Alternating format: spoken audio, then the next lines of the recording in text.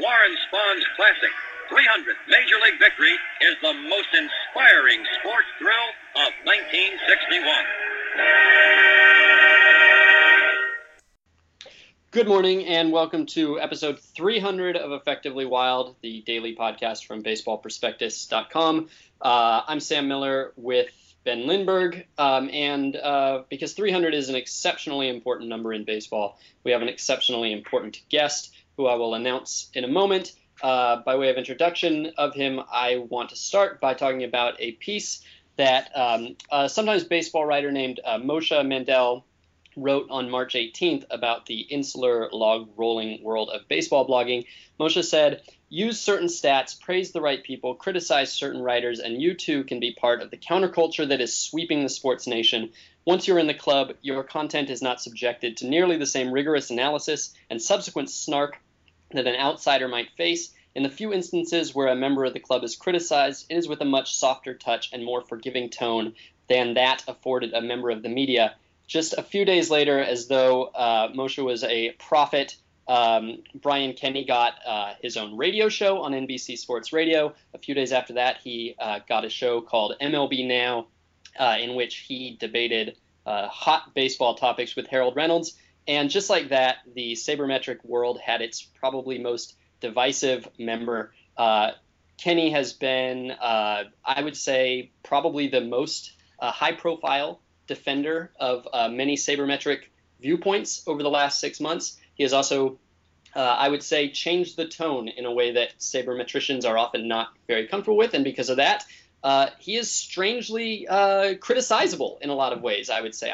It feels as though people who have been playing polite with each other for many years now feel no compunction about getting a little bit, in tussles with you.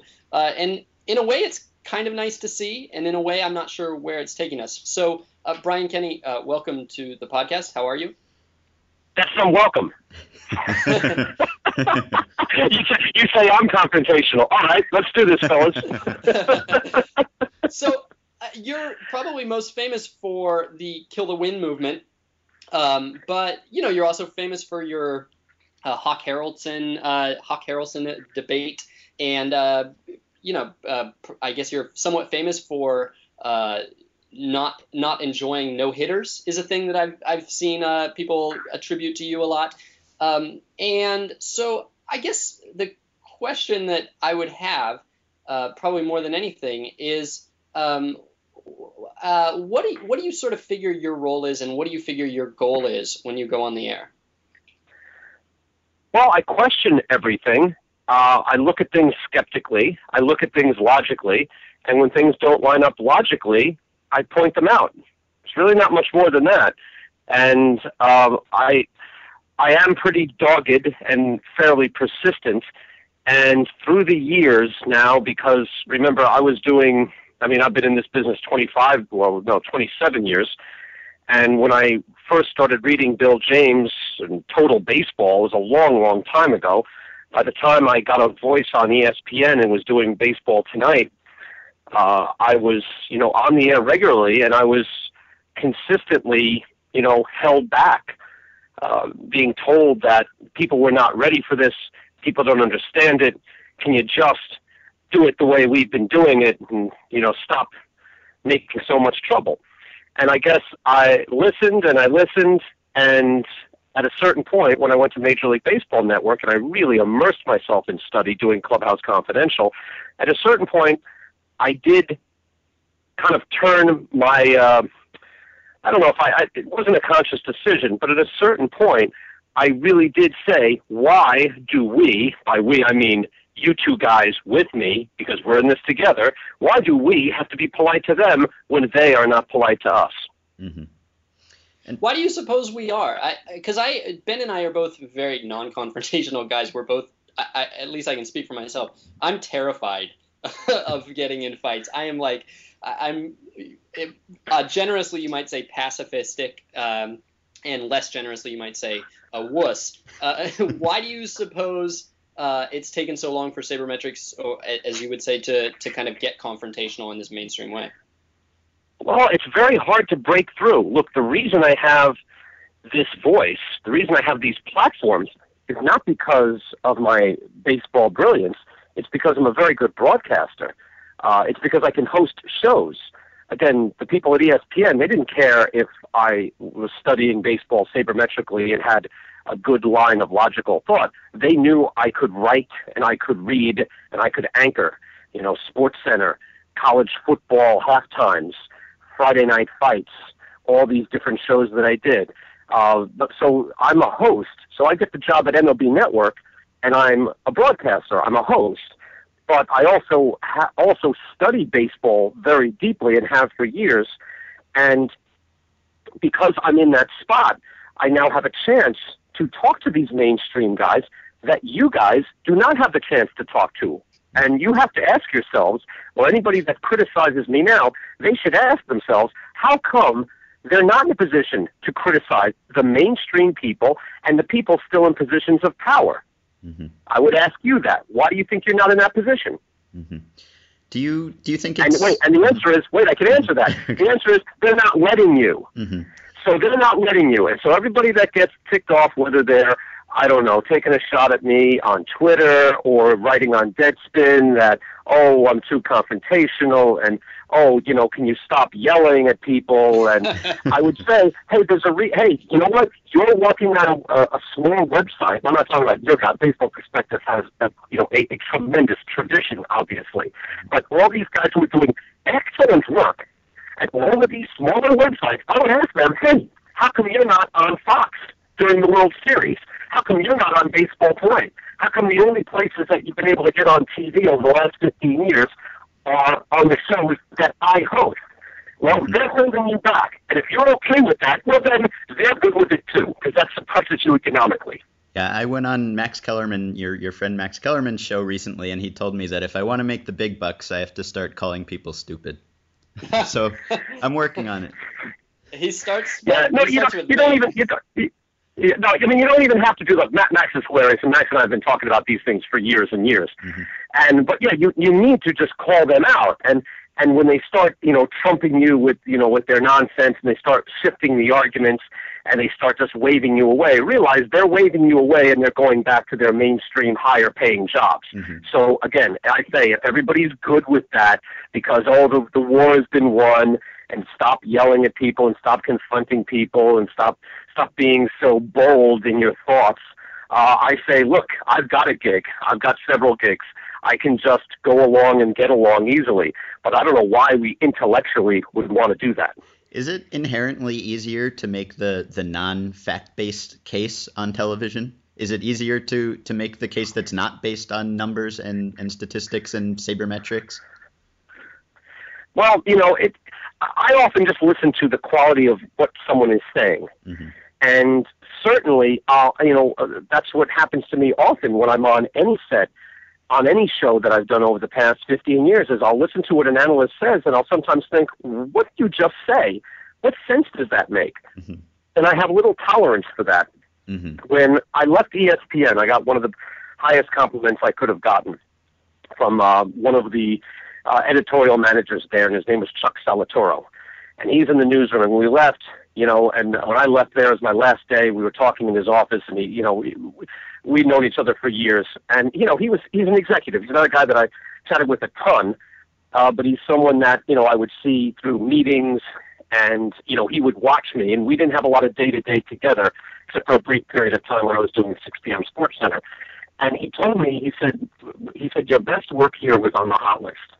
The Hot List was a show I did on ESPN News in the afternoon from 2003 to 2006. And there, because this is before there was sports programming in the afternoon. Believe it or not, it's not that long ago that we were on in the afternoon, and everybody, most of the country, waited till 6 o'clock when Sports Center went on. Mm-hmm. And that's when sports television began, at 6 p.m. Think about that. That's not that long ago. Mm-hmm. So I'm doing this afternoon sports show, and it's being watched by a lot of people in the industry. But we're like a small ragtag band compared to Sports Center. Sports Center has an army of people. We had a small bunch of people. So we were just working our tails off, just bringing up, hey, look, it's John Clayton. You talk to him for 10 minutes. Hey, it's Peter Gammon. Talk to him for 10 minutes. Then you bring in a guest. Hey, it's Billie Jean King. Wow. And, you talk to, hey, it's a football player. But then you go back to, hey, we can start booking people. that I think are interesting. I immediately had Bob Dyer on, then got Joe Sheehan on, and so I started, cultivating, this group of what I would now call the intelligentsia. Started getting them on, and what Chuck Salatoro said to me was, he said, what you did on your show was you demanded that people be good on the air. He said you challenged them, you poked back at them, you questioned them. He said you demanded that they be good.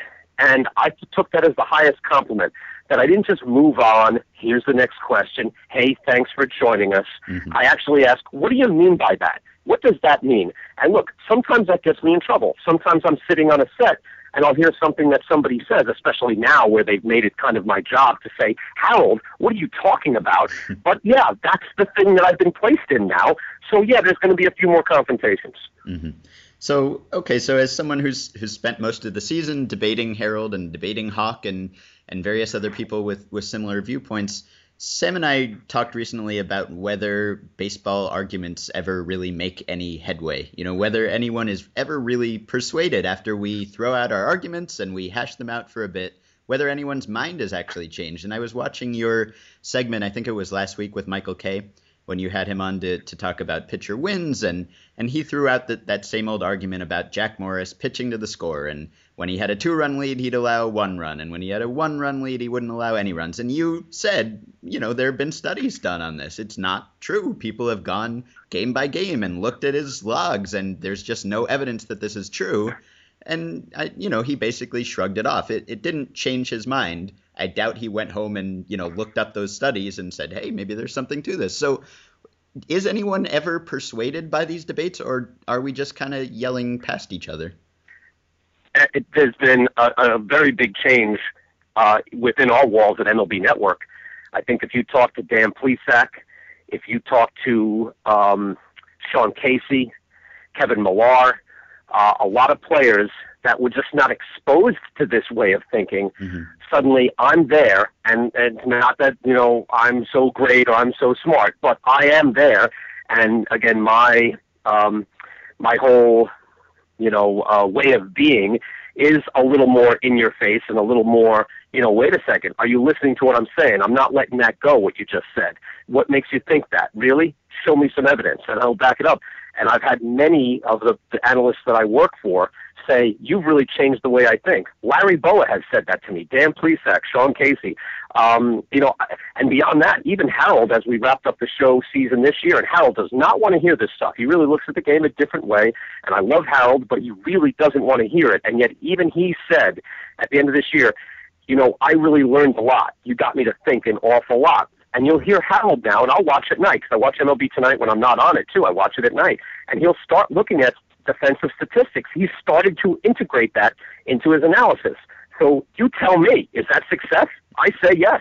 Mm-hmm. Mm-hmm. So I wonder, at this time of year, people start looking at baseball ratings, and they start comparing playoff ratings to football, and they never measure up, and people take this as a sign that baseball isn't at the center of the conversation anymore, that it's declined in popularity. As someone who's, in the broadcast world and has covered other sports in the past, do you feel that there's any merit to this? Is the game as healthy as it's ever been? Is there as much interest as it's ever been? Are ratings a fair way to gauge its popularity? There's a lot of ways of looking at it. I think I bring this up a lot on my radio show, and I tire of it because I brought up, several years ago. It was now, I don't know, maybe it was 5 years ago at this point, but there was the Forbes piece that came out, the study that came out, that baseball revenue was the equal of the NFL's. But it doesn't, for some reason, it doesn't resonate. Maybe the NFL does a better PR job. I don't know. But I know I've, recently worked for ESPN, and the mantra there is constantly do more football, do more football. People love football. Mm-hmm. I think it's a lot of self-fulfilling prophecy. Yes, football is enormously successful. It's kept on going. It's kind of found its way through the kind of the dynamic of the way people watch sports and digest sports now. The once-a-week nature of it, even though it's now Thursday through Monday, just fits in a little easier into people's lives. It's a little easier to follow. certainly has benefited from the kind of being DVR proof, that it's a weekly event that people kind of gather around to watch, and they need to watch live. So I'm not saying that football hasn't become enormously popular, but the gap between football and baseball is enormously overstated by people who really don't think it through. Mm-hmm. Is there any reason that the average fan should care about the ratings? I mean, assuming that they stay over, some certain threshold that keeps them playing the games. Like, it seems like that gets a lot more media coverage than probably it has relevance to our lives. And I'm wondering if I'm just missing the point of it all. Yeah, I get tired of it too. I mean, look, I guess it was Rudy Martzke who was doing that first and pointing out the ratings, and now it's so prevalent. The media critiques of on blogs and on websites, and yeah, I mean, who knows? You can look at it and you can find certain trends, and I'm interested because I'm in the industry. Now, are other people interested? I have no idea. You're right. If you're not in the industry, why would you care? For me, I care. I'm in the industry. I've got to follow these things, and yet, it's greatly overblown. And also, people have to wonder why, as baseball is supposed to be this antique sport, why it's still generating so much revenue locally and nationally, and why it still has our attention, and why, at stadiums, we're still talking. I think they just announced it was one of the top 10 years all time in attendance, and that's not including minor leagues. So, I mean, I'm interested in that. I would think you guys are too. The average fan, I don't know why it would influence them. It seems like you and Ben and I have, to some degree, sort of a niche audience that's interested in the finer details of the game and really wants to kind of challenge themselves to some degree. And the sort of narrative stuff, the no hitters and the grit and the pitching to the score and all those sorts of things, it seems like kind of play to a bigger audience, and that's probably why they exist. That's probably why they developed over the course of 100 years. Those things got highlighted because a lot of fans are really into them.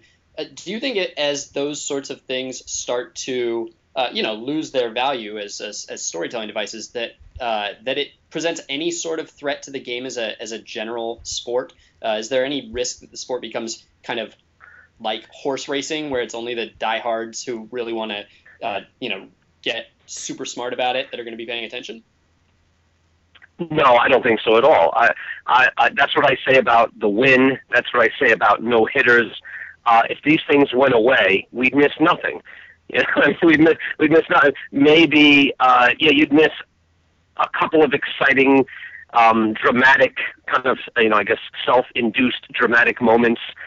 Because we kind of still think no-hitters are tense and dramatic, and so it is something that we've created and now have followed and blindly follow, and so that's fun. But look, the pitching win is becoming more and more devalued to the point where people are looking at it less and less, and I know plenty of young fans who don't even look at it at all. The Triple Crown in the next 20 years is probably just going to go away. And yet we'll miss nothing. It's the game on the field that is so excellent, and we'll have a better understanding of it. And we don't need these, archaic storytelling devices from the 1880s. So has anything that you've pushed gotten the least traction from the larger audience? Like, do you get much positive feedback to the no-hitter stuff? I mean, Ben and I have talked about how we're not that into no-hitters, but if people are, we just sort of roll with it, right? Is that something that you get kind of the least traction on, or is there something that you've kind of abandoned because there just wasn't a movement there? I don't really have a wish to have any type of movement. I just happen to do shows that focus on baseball and focus on not just, look, I'm kind of driving that, not just looking at things sabermetrically and the cultural divide, but also looking at things from a historical context. And that's why I look at Triple Crown. It makes no sense. Pitcher wins. It makes no sense. Find out where they came from and realize that the people who came up with these things, if they were still following this, they would laugh that it's still being followed in this way now that we know much better. But I'm not looking to make a movement. I just know, hey, I'm on Twitter. I can throw it out to the audience, see what they say. And I like to tweak. I like to prod. I like to, kind of go with a little bit of blast of logic and then not back down and tell people, you tell me, why you value these things that no longer actually have any value. And I'll challenge people on that. But I'm not always looking for, hey, I want to get rid of sacrifice bunts, although I do. Or I want to get rid of the save. Everybody wants to get rid of the save. So I'm barely on that at all. I'm not looking for movements or start trends. I'm doing my job, which I believe to be serving the audience and making them think independently. And I think there's a lot of people out there that think the same way, but there's very few people in the media that are there driving that and that are feeding that are saying, yes, by the way, this is real, this is nonsense. And if I'm overly persistent, it's because I guess people are on my Twitter feed or people are watching the show, so that's not a bad thing. One of the criticisms of the Kill the Win campaign is that you're preaching to the choir, or that this is an accepted thing that we all understand. And I wonder whether that's a product of the fact that the sabermetric sort of fan sort of lives inside this echo chamber, right, where we read what each other writes, right, and we talk to each other only, and so it seems as if no one actually believes these things anymore. But really, I mean, they're out there, right? It's not the case that you're just, talking into an echo chamber where everyone thinks these things already. You're meeting some opposition out there. There are still people who believe these things. Listen, that's the thing, and that's well put, Ben. I'm stunned by those who are good writers, who are perceptive, who then start saying, stop beating the dead horse, which, came out in the Deadspin piece and then in numerous places. Like, can we stop doing this? We all know this. Get over it. And I say to that, hey, I hosted the All-Star press conference at Citi Field where the manager of the American League team told me he was going with the starter for his team because of his win-loss record, and he named his final pitcher on his staff because of his win-loss record. I'm being told on a daily basis that the major award, the highest honor for a pitcher in the American League this year, is going to be awarded because of his win-loss record. So you tell me if it's dead and buried.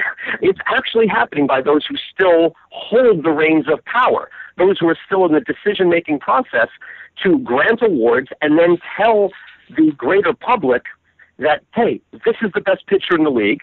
This is one of the best pitchers in the league that needs to be on the All-Star team instead of, say, a Hiroki Kuroda. And when we get to our Hall of Fame voting, they will be the same people who will say, hey, Kurt Schilling doesn't have enough wins. So you're absolutely right. Everybody who is, following you and Dave Cameron, Jonah Carey, Joe Sheehan's of the world, they're all hearing the same sort of thing that makes perfect sense. But they're not the ones driving the bus. Mm-hmm. Jim Leland is still driving the bus. I work for Major League Baseball Network, and most every person I work with as a professional analyst tells me that I'm flat out wrong in devaluing the win, that there is really something to it. So, yeah, you're absolutely right. In the real world, it's still happening. Now, there's not a GM or assistant GM that thinks that, mm-hmm. but they're not going on, they're not fighting that fight and making it something that's out there. But I'm out there pointing out the nonsense, and yeah, it still exists. And for those who say, "Oh, it's a dead horse," no, the horse is running around and it's plowing your field right now. So the horse is still out there if you want to look for it. I don't think of the dead horse as being the issue, though. I think of the dead horse as actually being the emotion over it. The fact that you care, you seem to care this much about a thing that largely we've kind of just moved on from. I mean, everybody's kind of gone over this, and we've accepted that. A large portion of the world is just going to be, a bit slow to come around on some of these things. And, in a few decades or whatever, the win will be dead on its own and there will be some other thing to fight over. But like, it feels like the sort of the emotion, I don't know. I don't know if this is actually how you feel, but like it sort of comes across as like the sort of anger or agitation about it is what kind of feels like, like maybe a little bit fatiguing, like we went through this and like we're sort of tired. It's like when Ben and I talked about the the Cabrera Trout thing again. It was just, we didn't have the energy to have the same fight 2 years in a row. We did this last year, and it was kind of just, all right, well, we'll just accept whatever happens because, in the end of the day, it's all just make-believe anyway. Who really cares what who wins an MVP or what stats there are? It just sort of feels like that's the issue more than anything. It's like the tone, right? Well, I don't know. When I'm on a show and someone tells me that I'm dead wrong and I don't get baseball, I'm going to defend myself. So if it appears that I'm agitated, it's because someone is telling me to my face that I'm flat out wrong and I don't get it. Maybe you don't have to deal with those guys, but I do. And if you're saying you're tired and fatigued of the issue, well, get used to losing it and enjoy losing it because you're losing it. Well, I mean, not actually losing it. I mean, No, you aren't. Now, who do you think the MVP is in the American League? I don't care who the MVP is. I care about whether you don't care. You don't care about any comparative analysis or awards. Okay, that's fine. But if you care about who the media, who are entrusted with this job of comparative analysis to tell the public who are the best players or who is worthy of the awards, if you're fine with those doing that job are not nearly as good as you are having the power to do that job, well, that's why you don't have that job.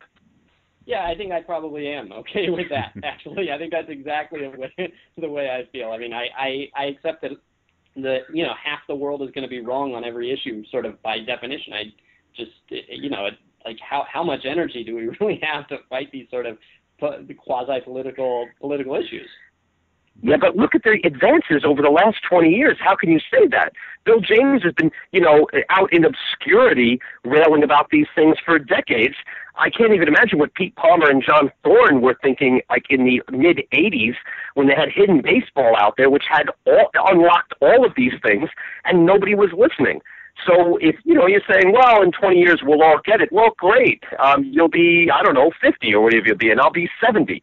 I don't want to wait. I don't know why we have to wait for the rest of the world to smarten up. Now, that doesn't mean the guy buying a hot dog watching the game has to smarten up. If he wants to watch the game, watch the game. But then don't be a professional baseball analyst, quote unquote, and tell me with complete certitude you know what you're looking at when you really don't.